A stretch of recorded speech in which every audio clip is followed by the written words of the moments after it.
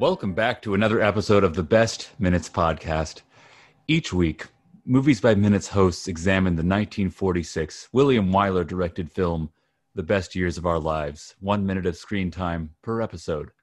I'm Murrin, and I did the Point Break Minute podcast, and I'm on the Cast and the Furious currently, which we'll put out another episode at some point. But right now I'm doing this. We're talking about the best years of our lives. I feel like I kind of have an NPR tone going now. Just kind of a calm, you're going to be relaxed. You're having to just sort of relax in this one, not try and do too much. Anyway, I have my guest to talk about the best years of our lives, my dad, Bob Keckley. How are you doing, Bob? I'm doing well. Good to be here. Yeah, good to be here as well. Talk about Fredric March and Myrna Loy. This is minute, I believe, 66. 1, 2, 3, 4, 5. Yeah, no, 66, the way we're counting it. And in this minute, Al and Millie are in the bedroom. She just came in with his breakfast, and he's saying, I've had this dream so many times. I don't even remember if it's real. Am I really home? I wanted to find out if it's really true. She says, yes, it's true. You're really home. And she's kind of making the bed up a little bit. She says, you're going to be royally treated. You're having breakfast in bed. Then he asks about the kids. So, there's still kind of what we talked about last week. They're figuring out what their relationship is now, having been apart so long, getting reacquainted. And it's a nicely played scene, and it's kind of awkward. Yeah, and it plays off of all the awkwardness that happened the night before. Yeah, he was behaving differently than she would remember. Yeah, and with the kids too, and that's part of the reason he opted to take them out on the town and get drunk, because he just couldn't face it. He just couldn't. Yeah, And so they're looking for their intimacy, and this is the scene where they get to find it. And we find it a few lines later. He's like, I thought we had a couple of kids. What happened to them? And then you realize that he really doesn't remember any of yesterday that well. He doesn't remember seeing his kids again, or not at first. Yeah. And then she's like, oh, yeah. And then she says, oh, Rob's gone off to school, and Peggy's driving Fred back to his apartment, and he goes, Fred? And he's like, yeah, Fred. He's a nice guy. So it's coming back to him now. Everything that happened the previous day. But probably not all that clearly still. I'm sure it's very fuzzy. Yeah, maybe Fred, maybe I did see Fred last night. He probably doesn't remember any of the details. But and he just met Fred yesterday. That's true. On their flight. So, so I think it took him a second to remember who Fred was. And, he might have been, who knows the last time he slept before that. He's probably pretty tired. They all were, I'm sure. Yeah. So that's, he's still recovering from the night before, which was the result of not wanting to face reality or face his family, really. Yeah. Can be the hardest thing to face sometimes. So I've been told in movies. Yeah. So then it's still a little bit awkward, and she's like, "Oh, all right." She's made his bed. She has the tray without the flowers, but she's doing what she thinks she should do, which is sort of treat him nicely, take care of him. Which is a role that you can, it seems it's an easy role to fall into, to start off, be a caretaker. Yeah, it's sort of like they're both waiting for the other one to initiate some kind of intimacy. And I was talking about in the last minute, he started talking about his dream a little bit. He was saying he was sort of showing a little bit of vulnerability there, but it was still kind of. It wasn't all the way, and it was still about figuring out what was going on too. I think he is literally disoriented. Yeah. So it wasn't just sort of a figure of speech. But that's the first time since he got home that he shared anything real. Yes. It was a step. The rest of it has always been, all had been just going through motions of one kind or another, including, the gifts for his son. That was really, there was no feeling in it. It was just like, Yeah, well, it's like, this is what I should do. And yeah. I'm sure he, when he got the sword, he was thinking like, oh, I should I should give this to my son, or I don't know. But his son has, the relationship between him and his wife has changed, but his son might be the most different because his son has probably grown the most, right, since he left, and and we they don't don't really get explore that. no. In fact, I don't think we see the son again, do we? We probably see him, but I don't know if he has any lines. I'm sure he's at like the wedding at the end, at least. Oh, maybe so. I'm sure. Yeah. I think he shows up, but he's not really developed. He's as a basically character not a character in the movie. Yeah. Yeah, it could have been interesting to explore that, but that would be a different movie. And this movie is already 2 hours 45, something like that. It's pretty long already.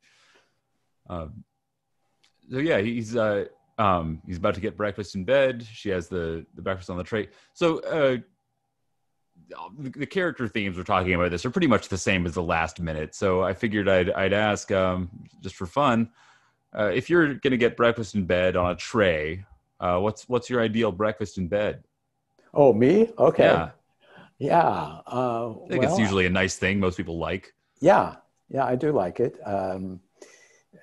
The big deal for me is to get the hot coffee on there with some nice toast.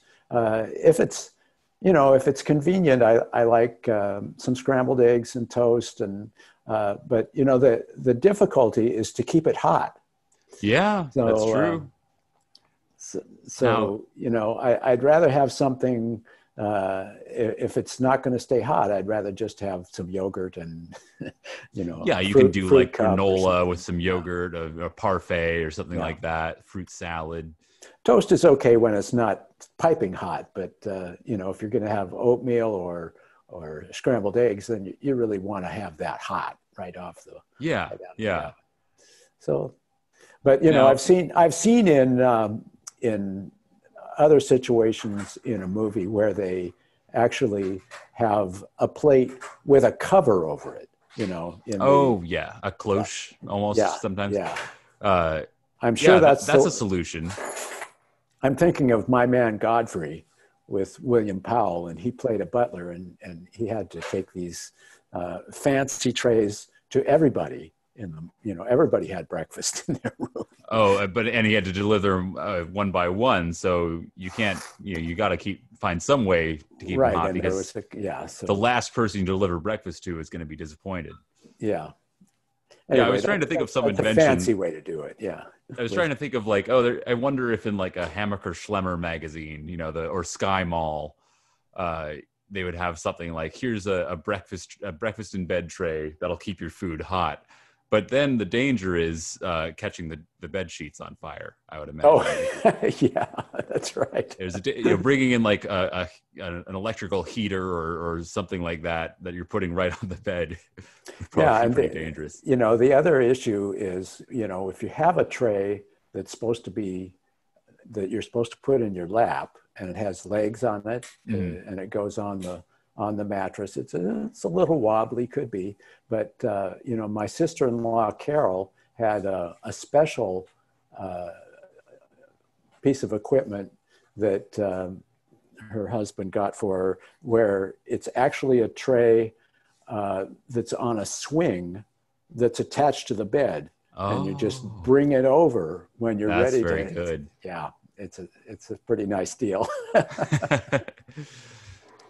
Yeah, I would say, I don't remember the last time I've had breakfast in bed or been served breakfast. We don't own a tray that would do the job, so it's not something we do too much. But if it were to happen, keeping it hot could be an issue. But if we're setting that aside, I think pancakes are so nice. Oh yeah, a nice pancake. If we're having a nice treat, breakfast in bed, we might as well go with that for me, I would say.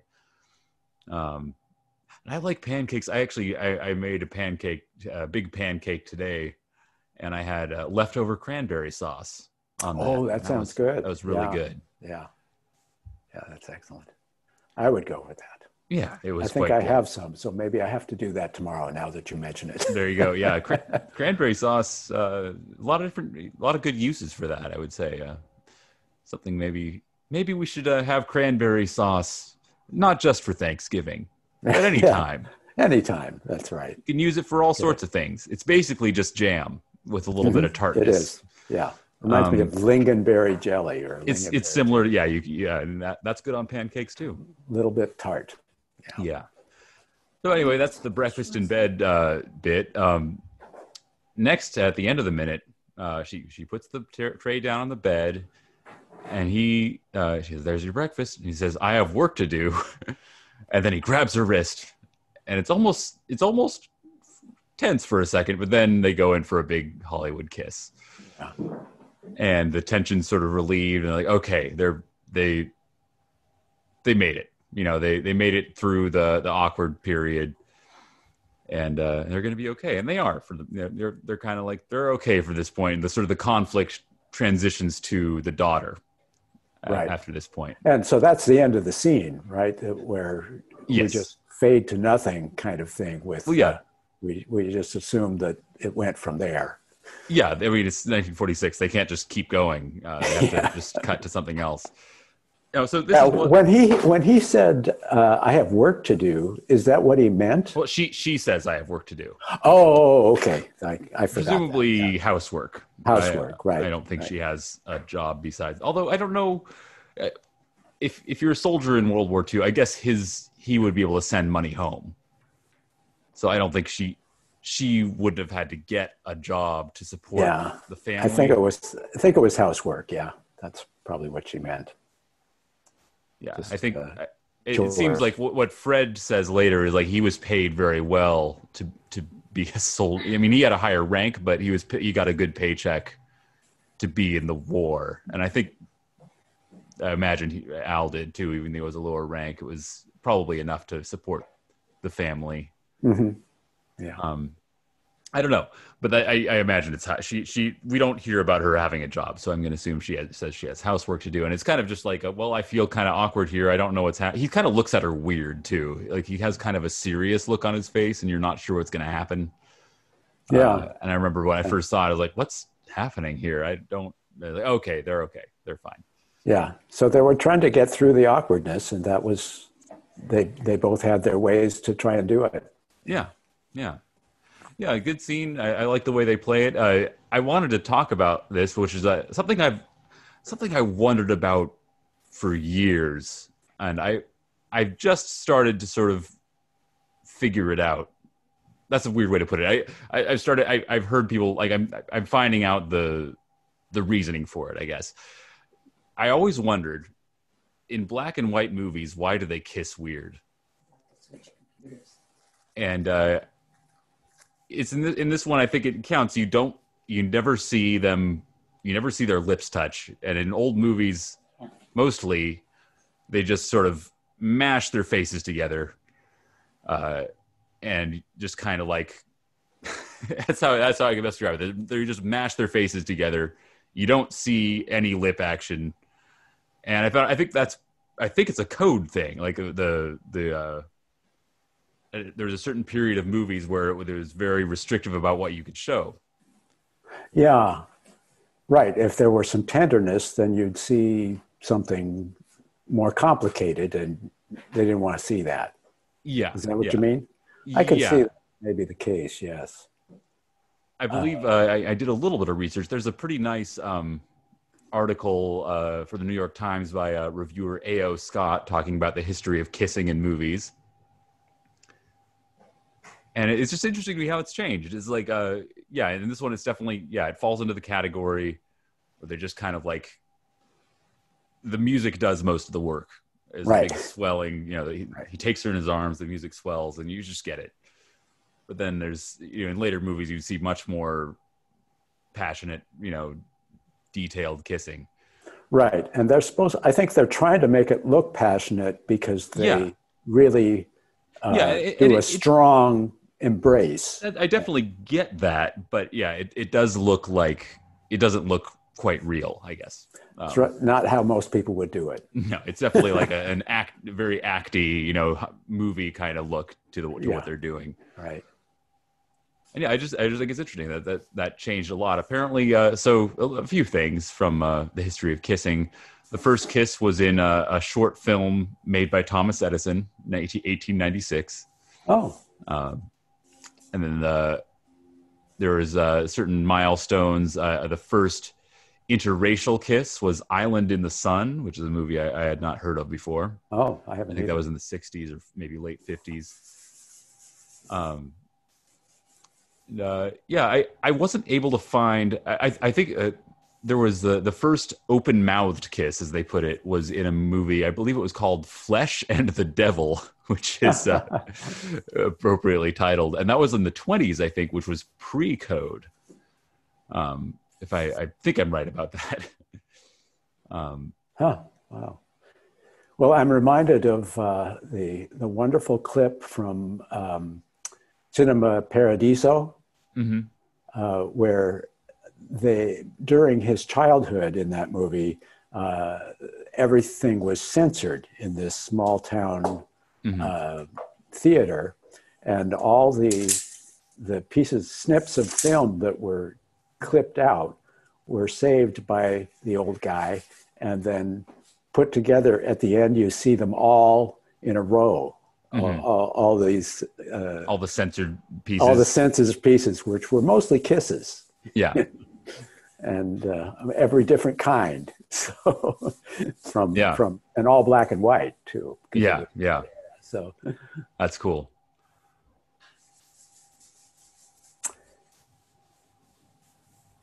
I was thinking about we talked about Hoagy Carmichael before, who plays Butch in this movie, and of Butch's Place. Yeah, at Butch's Place, and he, as we talked about, got his start in 2 years earlier in To Have and to Have Not, directed by Howard Hawks. Apparently, Howard Hawks discovered him at a party where he's playing piano, and just decided this guy, he probably talked to him, found out he was personable and all that. But so discovered him. Was Hoagy Carmichael not known before that? He was probably known, but not like what he looked like. He was just as a name, because I guess like in those days, without the internet and big. You might see pictures in magazines, but only of the most famous celebrities. So it wouldn't be. Maybe you'd see his picture on a piece of sheet music. Maybe like musicians knew him, knew the name. But yeah, interesting. Yeah. So that's how he got his start. He did play a piano player uncredited back in 1937 in a movie called Topper with Roland Young and Cary Grant. But that's just, he was just there playing the piano. Mm-hmm. Nice. Always good to get more Hoagy Carmichael stuff. Well, yeah, that's the end of the minute. I think we probably call it there. Pretty similar to the last bit. At the end of the minute, we get a little bit of a car parking, but we'll talk about that in the next one. So until next time, this has been the Best Minutes Podcast. You can find the Best Minutes Podcast on Apple Podcasts, Spotify, and Google Play, or at the main site, thebestminutes.com. Social media is available at Butch's Place, The Best Years of Our Lives Listeners Cafe on Facebook, and on Twitter at The Best Minutes. In closing, please join us next time on the Best Minutes Podcast.